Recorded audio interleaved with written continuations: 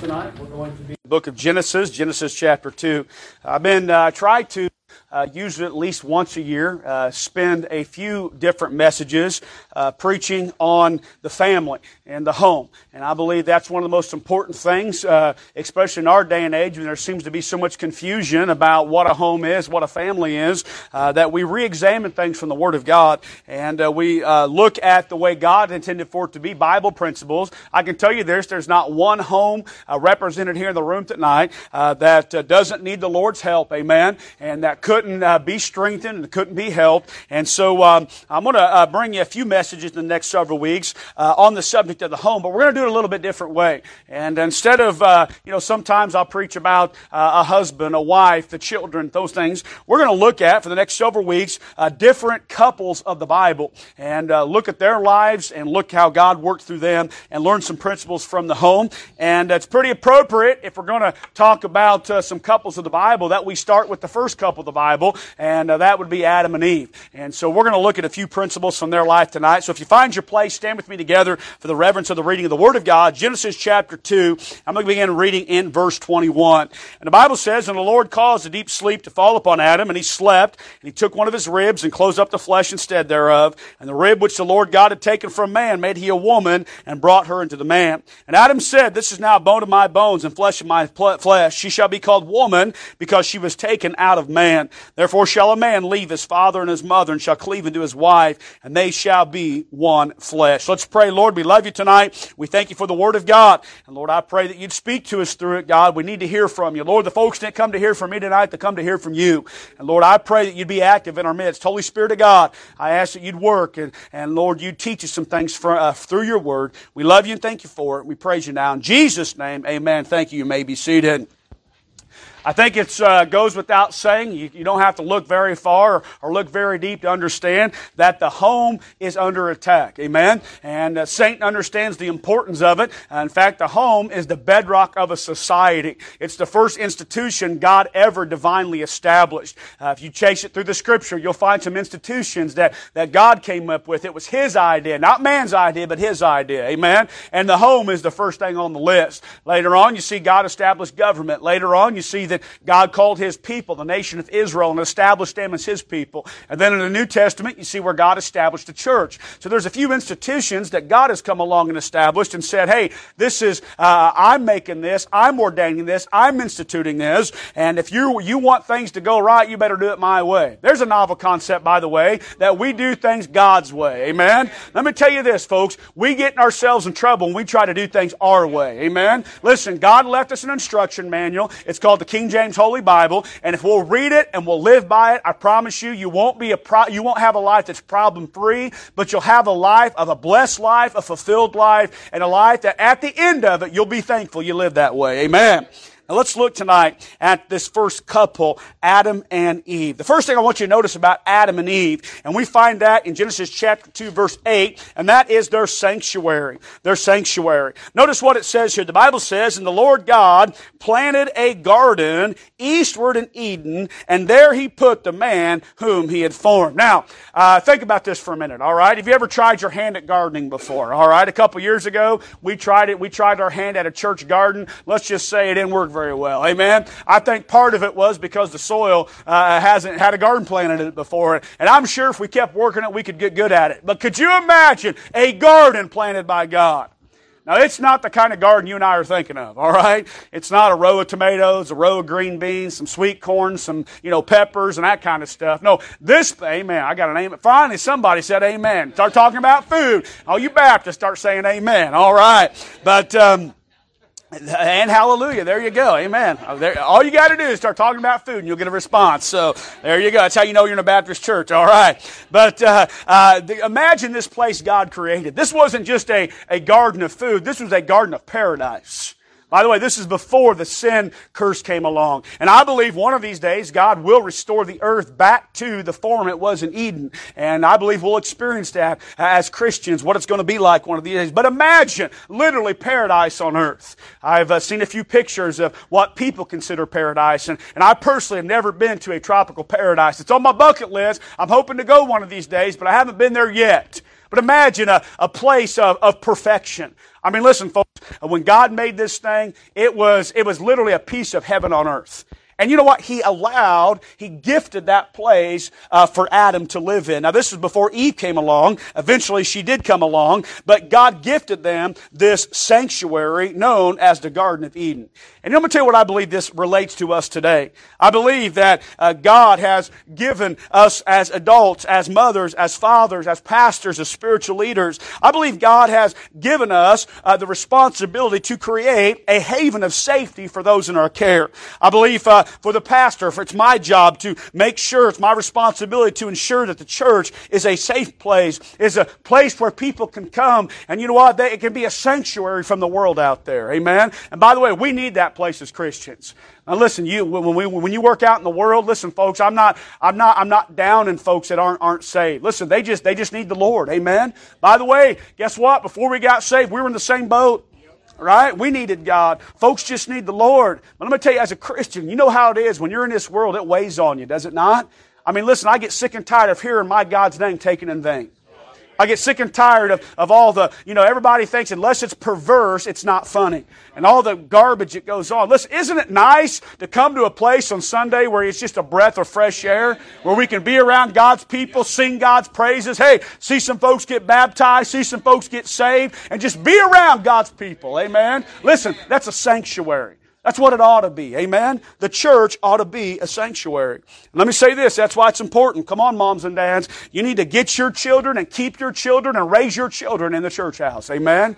Listen, there's nothing better. That's why on Sunday morning, I say it over and over, but on Sunday morning, before Sunday school, we sing those silly songs, right?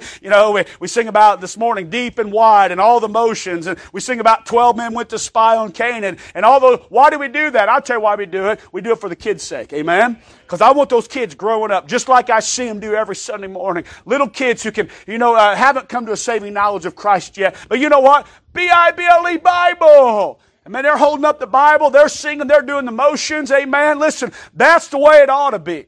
And I understand that's not the way it always is. By the way, you can't control how you were raised. Maybe your parents didn't raise you in church. And listen, that's not necessarily, we're not dredging up the past on things. But all that to say, listen to me, you that have children can make sure your children are raised in the sanctuary of the church house. Amen? So important. And that's why the devil works to attack it. And so the church ought to be a sanctuary. Just like that garden was a sanctuary for Adam and Eve, the church ought to be a sanctuary. By the way, not just a church, our homes ought to be a sanctuary. Amen? Our places ought to be a home of safety. It ought to be a place where, it's just like in the Garden of Eden before sin came along, it was a place of peace. Amen? It was a place of rest. It was a place where they could enjoy. And let me tell you, that's why the devil works hard at busting up homes. He does not want your home to be a sanctuary. You know what he wants your home to be? A war zone. That's what he wants your home to be. And that's why, because, we get so caught up sometimes in the flesh, and instead of our home being a sanctuary for our children, it's a war zone for our children. That should not be. Listen, again, the world's going to do what the world does, but it shouldn't be said of God's people. Amen? When God provides us with a good Christian home, and God provides us with the church, and God provides these young people with spiritual authority that help guide them, it's an umbrella of safety. And by the way, you know what? The same thing will happen to us, will happen to Adam and Eve. Guess what? You take yourself out from under the umbrella of God's safety, there's some bad things waiting. Amen? By the way, God doesn't make you stay around. Right? Listen, folks, it's a volunteer basis. Okay? No one made you be here tonight. You had to choose it. Amen? You must exercise your free will and choose what you're going to do. But I'm going to say this. You exercise your free will and you walk yourself outside of the sanctuary of the church. Well, go ahead and walk yourself out from underneath the umbrella of God's protection. Amen? And let me tell you something. It's amazing to me. And when that happens and people start walking that slippery slope and they walk outside of the sanctuary, then oftentimes the church gets blamed. Oh, it's the church's fault. It's the pastor's fault. It's God's fault. Hey, you know what? No, it's your fault. Because you exercised your free will and you took yourself outside of the umbrella of God's protection. And eventually, you know what? That's what Adam and Eve did. They removed themselves from the place of safety. God designed that beautiful garden for them, and its purpose was to be their sanctuary. So let me just encourage you, make the church house a sanctuary. Hey, make your home a sanctuary.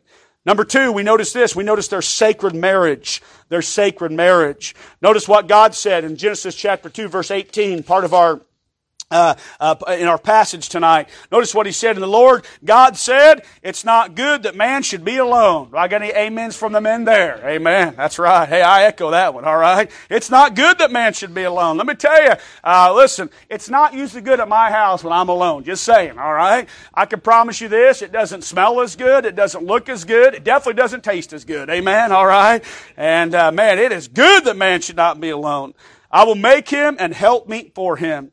Verse 19, and out of the ground the Lord God formed every beast of the field and every fowl of the air and brought them unto Adam to see what he would call them. And whatsoever Adam called every living creature, there was the name thereof. And Adam gave names to all the cattle, to all the fowl of the air, to every beast of the field.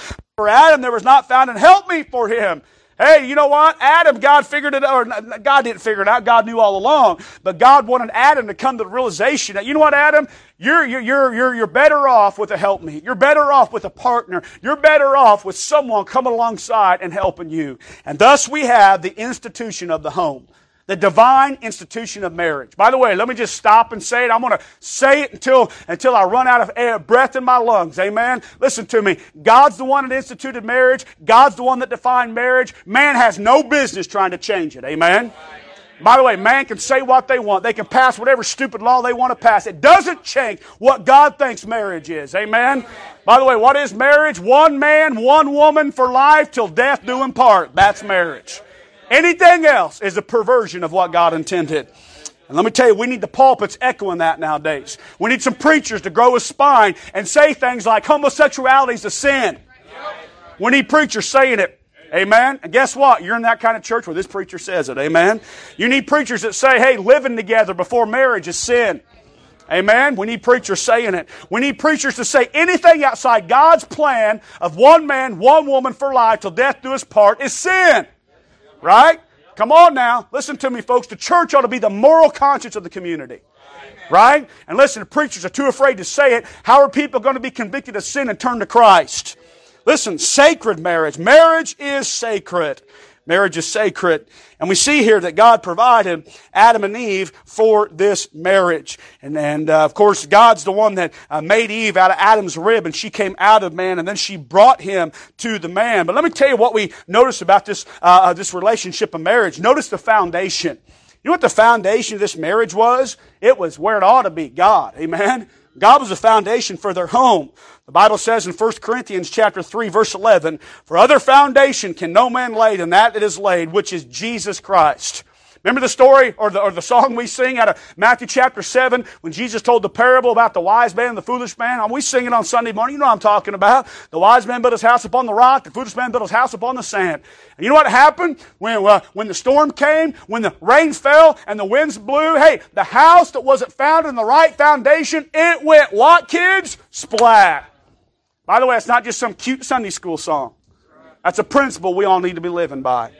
I want to illustrate this to you, all right? I'm going to have the newest married couple come to the platform. All right. That would be Caleb and Faith. Come on up here. Amen. I didn't ask him, by the way. This is them finding out, okay? All right.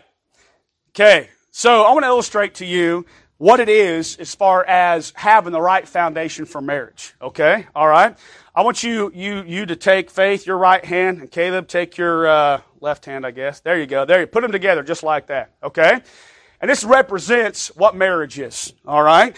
Let's say that your pinky finger represents the financial aspect of your marriage. Okay? Let's say your ring finger represents the emotional strength, then the spiritual strength, the next finger, the physical strength, and then maybe your thumb, the social strength of your marriage. And you know what? When a couple gets married, man, they are in love. They are glued together. Amen? You know, they are Twitter-pated. You can't separate them. And, you know, but then guess what happens? It's called reality. Right? You know what you find out before too long? You find out that marriage isn't just what maybe you thought it was before you got married. All of a sudden you start having little problems. Maybe you have some financial problems. All right? Maybe this part here isn't exactly what it ought to be. And maybe there's some emotional problems. Okay? And then maybe there's some physical problems, and then there's some social problems and other problems. And you know what? Maybe it's not exactly what they intended for it to be or wanted it to be, but guess what? Guess what's still together, right? The palms are still together, representing the foundation. And these things right here may not always be exactly what you think they ought to be, but if you got the foundation right, you're going to be okay. Amen? By the way, these things right here just kind of ebb and flow.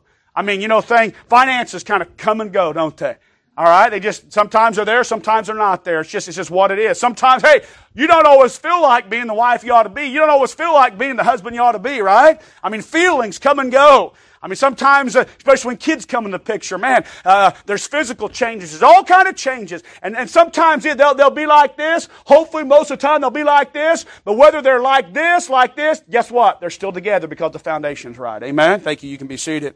And let me tell you something, folks. Listen, each marriage is tested. I promise you it's true. Each marriage is going to be tested. And unless it's founded on Christ, it's going to fall apart. And that's why it's wrong to try to find a relationship on anything except the proper foundation. Right? This building we're sitting in tonight, this building was probably built back in the 60s, I think. All right? Somewhere in there, 50s or 60s. And you know why it's still standing some 70 years later? Because it's got a good foundation. That's why. Right? The reason we're here tonight and the building's usable tonight, because you know what? The foundation's been right. Amen? This building's been a lot of different things. It's gone through a lot of different interior changes and some exterior changes. But hey, it stood because it's on a solid foundation. And listen, if you want your marriage to last, if you want your marriage to make it through the storms and the winds of time, then you better be found on the right foundation. And that is Jesus Christ. Amen? And the principles of His Word. So first of all, we see the sanctuary, their Adam and Eve's sanctuary. Then we see their sacred marriage. And then you know what we see? We see their satanic attack. Go to Genesis chapter 3. Genesis chapter 3. Notice what we see here, verse 1. Don't you wish those three words weren't even in the Bible? Now the serpent. Man, wouldn't it be nice if that was never even a part of the equation? But it was. Now the serpent was more subtle than any beast of the field which the Lord God had made. And he said unto the woman, Yea, hath God said, Ye shall not eat of every tree of the garden of Eden, or tree of the garden. You know what you find here, folks? Think about this. Even though Adam and Eve had a sanctuary, and even though they had a sacred marriage founded on God, they were not exempt from the attacks of the devil. Amen? And I'm just going to tell you right now, if you're a Christian, you got an enemy. Okay? And we fight different enemies on different fronts, but I'm going to tell you, sometime in your life, the devil's going to come to your family. He's going to come to your marriage, just like what he did to Adam and Eve. And if you're not careful, if you're not prepared, you're going to do what they did. You're going to make a mistake, and you're going to fall just as they fell. Think about this for a minute. Eve had absolutely no reason to doubt what God had said. Interesting, the first thing Satan did when he come to tempt Eve was question God's word. Yea, hath God said? By the way, he hasn't changed his tactics some 6,000 years later. He's still attacking the Word of God. Yea, hath God said. Is that really what God meant? And he began to plant doubt in Eve's mind. And by the way, once the seed of doubt was planted, you know what? Then he took it the next step. By the way, you see Eve trying to, make a deal or try to reason things out with the serpent. Now let me tell you what Eve should have done. Amen? When Satan came and said, Yea, hath God said, Adam, come here! We got a problem! And you know what? Instead of doing that, she tried to humanly reason it out. And because of that, she fell for the outright lie of the devil. Verse 4, Ye shall not surely die, for God doth know in the day ye eat thereof, then your eyes shall be open, and ye shall be as gods, knowing good and evil. By the way, that was a partial truth. Their eyes were going to be open. They were going to know good and evil, but they surely died. Amen? What a lie of the devil.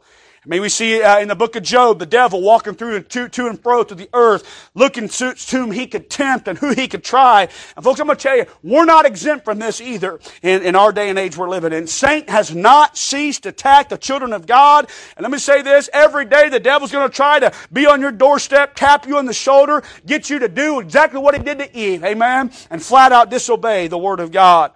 And you know what? Even for a time, you can make the devil flee. And thank goodness for that. The Bible tells us, James 4, verse 7, Submit yourselves therefore to God, resist the devil, and he will flee from you. And he may leave you for a little bit, but old smutty face is coming back.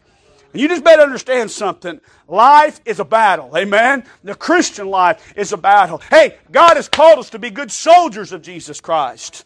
I'm going to tell you, whatever avenue Satan may be using to attack you, your marriage, your family, just keep in mind this in Acts chapter 20, verse 24.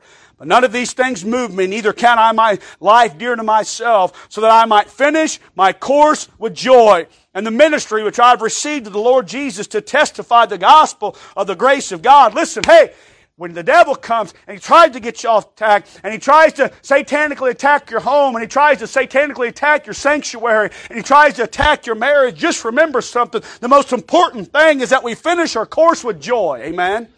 By the way, you don't have to give in to Satan's attacks. You can stand. And we spent a whole year preaching about it out of Ephesians chapter 6, and having done all to stand. What an important thing that is. And then last of all, I want you to notice this in verse 6. What a sad thing we've even got to talk about. We've talked about their sanctuary. We've talked about their marriage, their sacred marriage. We've talked about their satanic attack. Now, unfortunately, we've got to talk about their sin. Look what it says in verse 6, Genesis chapter 3. And when the woman saw that the tree was good for food, that it was pleasant to the eyes, and a tree to be desired to make one wise, man, she took of the fruit thereof and did eat, and gave also unto her husband with her, and he did eat. Listen to me, folks. They had no idea the repercussions of that one choice right there. It seems such a small thing. Just eat a piece of fruit. It's not going to hurt you. It looks good. It tastes good. It's going to make you feel good. They had no idea the ripple effect that one choice would have. Amen? By the way, what was the result of their sin? The Bible tells us, Romans chapter 5, verse 12, wherefore as by one man sin entered into the world. And you know why you've never had to teach your kids how to be bad? You know why no one automatically has to figure out how to be bad? Because of that one choice when Adam and Eve ate that fruit. Amen? Sin entered into the world. And by the way, just not sin. The Bible says, and death by sin. And so death passed upon all men, for that all have sinned. And by the way, I said it this morning, I'm going to say it again. That's why the human race doesn't have to do one thing to go to hell. You know, in our minds, here's what Satan wants us to think. Well, if I do a bunch of bad stuff, then I'll have to go to hell. Wrong. By the way, even if you do a bunch of good stuff, that ain't going to keep you out of hell. You realize mankind is born on the road to hell because of sin. And if you want to go to heaven, folks, you got to detour off that road. And there's only one way to detour that, amen? And that is by putting your faith and trust in Jesus Christ and Him alone. Listen, joining this church, as much as I want folks to join the church, ain't going to keep you out of hell. Hey, baptism. We had baptism tonight. By the way, it's the first step of obedience. But just being dunked underwater isn't going to keep you out of hell. There's only one thing that keeps a person out of hell, and that is you. When there's a time in your life when you realize that you're a sinner, you realize you can't save yourself, you realize Jesus came and died on the cross for your sin and shed His blood to redeem us from our sin. Amen? And you, by faith, you put your faith and trust in Jesus Christ, and you call out to Him, and you ask Him to forgive you, and you ask Him to save you. That's called salvation. Amen? That's called being born again. That's the only way to escape hell is through Jesus Christ. It's not about working a good life. It's not about doing this, doing that. It's about faith and trust in Christ and Him alone. Amen? And all that became because of Adam and Eve's sin. Now, we read Romans chapter 5, verse 12, the verse, how that death passed upon all men, for that all have sinned. But a lot of times, you know what? There's verses after that. How about this? Romans 5:18. Therefore, as by the offense of one, judgment came upon all men to condemnation. That was Adam. Amen? Even so, by the righteousness of one, the free gift came upon all men unto justification of life. And that is through Christ alone. Amen? Now, I'm going to scare you by saying this, all right? That was the introduction. You ready for the message tonight? All right? Now, you know me, all right? I'm not going to keep you here very long. All that, let me give you the practical application of the message. Why did I preach this to you tonight about the first couple? Why did I bring these truths to you? Let me give you some things you can take home with you. Let me give you some things you can live. Amen? Because listen to me, folks. It's not about just filling your heads with knowledge. It's about getting wisdom in your heart. Listen, and putting to practice the things the Bible says. Lessons from the first couple. Number one, fight to keep the sanctuaries in your life. Fight to keep those sanctuaries. Amen? Listen, you got to fight to keep the sanctuary of your home. The devil wants to destroy it. He wants to get in there and he wants to attack. Listen, he wants to drive a wedge, mom and dad, between you. Okay? He wants the mom against the dad against the mom. He wants to turn the heart of your children against you. Hey, He even wants to turn sometimes the heart of the parents against the children. Amen? And He doesn't want your home to be a sanctuary. He wants it to be a war zone. He doesn't want to be a place where, as the Bible says, children are brought up in the admonition and nurture of the Lord. Amen? You got to fight to protect that. You got to fight your flesh to protect that. You got to fight the world to protect that. You definitely got to fight the devil to protect that. Hey, fight to keep the sanctuaries in your life. The sanctuary of your home. The sanctuary of your church. Fight to keep it. I'm going to tell you, the closer you get to God, the more Satan doesn't want you in a good Bible preaching church. Amen? And you know why? Because he understands something. When you as a Christian put yourself under the teaching and preaching of the Word of God, he knows what's going to happen. You're going to grow in your Christian life. You're going to learn how to defeat him. You're going to learn how to stand against the wiles of the devil. And he doesn't want that. So you know what he's going to try to do? He's going to try to keep you out of a good Bible preaching church. He's going to fill your mind with excuses why you can't be here. He's going to get you to try to put other things before the house of God. He's going to try to get you to start maybe coming to church physically, but mentally checking out of church. And folks, listen to me. You got to fight to protect that sanctuary. Amen? Number 2, fight to keep your marriage sacred. That word sacred, we talked about, it means holy, right, pleasing to God. Listen, everything in this world is bent toward destroying your marriage. Right? The entertainment is bent on trying to destroy your marriage. The music is bent on trying to destroy your marriage. Hey, you know what? The devil will take what he can get. If he can't get you to bust your marriage up with a divorce, he'll get you to just exist through your marriage and tolerate each other and not have that close relationship that God wants you to be so you can raise your children right and set the example for them. He'll take what he can get. He's not picky, as long as he can keep you from being what God wants you to be. Amen? Listen, you've got to fight to keep your marriage sacred. Come on, husbands and wives, we got to fight for that. Amen? Listen, it's easy to become distant. It's easy to let, an attitude or the annoying habits of your partner. All right? And whom I annoy my wife all the time with my annoying habits. All right? Just like I did today. I came in from church. We were having bacon cheeseburgers for lunch. I picked up a piece of bacon. It broke, fell on the floor, and scattered everywhere. All right? I mean, I'm sure that was annoying. My wife works hard to keep the house clean. And here I just spilt bacon all over the floor, And do you think I went to the closet and got a broom to sweep it up? Ain't no way. Amen. All right. I got a good woman. She's like, I'll take care of that for you. I said, thanks, babe. And I went and sat down. All right.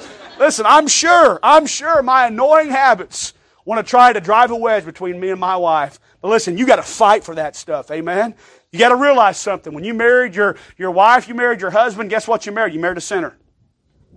By the way, you know what sinners do? Sin. All right, and I get it. I'm not making excuses. And here's what I always say. As we grow in our Christian life, you won't be sinless, but you ought to be sinning less. Right? You ought to be growing. You ought to be learning. But you're still going to sin because of the old stinking flesh you got to deal with. By the way, why do you think God tells us to love one another and forgive one another? Not let the sun go down upon your wrath. Amen? Listen, you got to fight to keep your marriage sacred. Number 3, you got to fight when you're under satanic attack. Listen, let me tell you what most Christians want to do. When the devil turns the heat up on them a little bit, they want to fold like a lawn chair. They want to go find their safe space. They want to suck their spiritual thumb and lay in a corner somewhere. That's what he wants you to do, by the way. Right? What does God want you to do? Well, how about this? All right? What is the best defense? You know what the best defense is? It's a good offense. Right? Hey, when the devil brings it to you, how about this? You bring it to him. Are we not warriors? Is that not what we're supposed to be?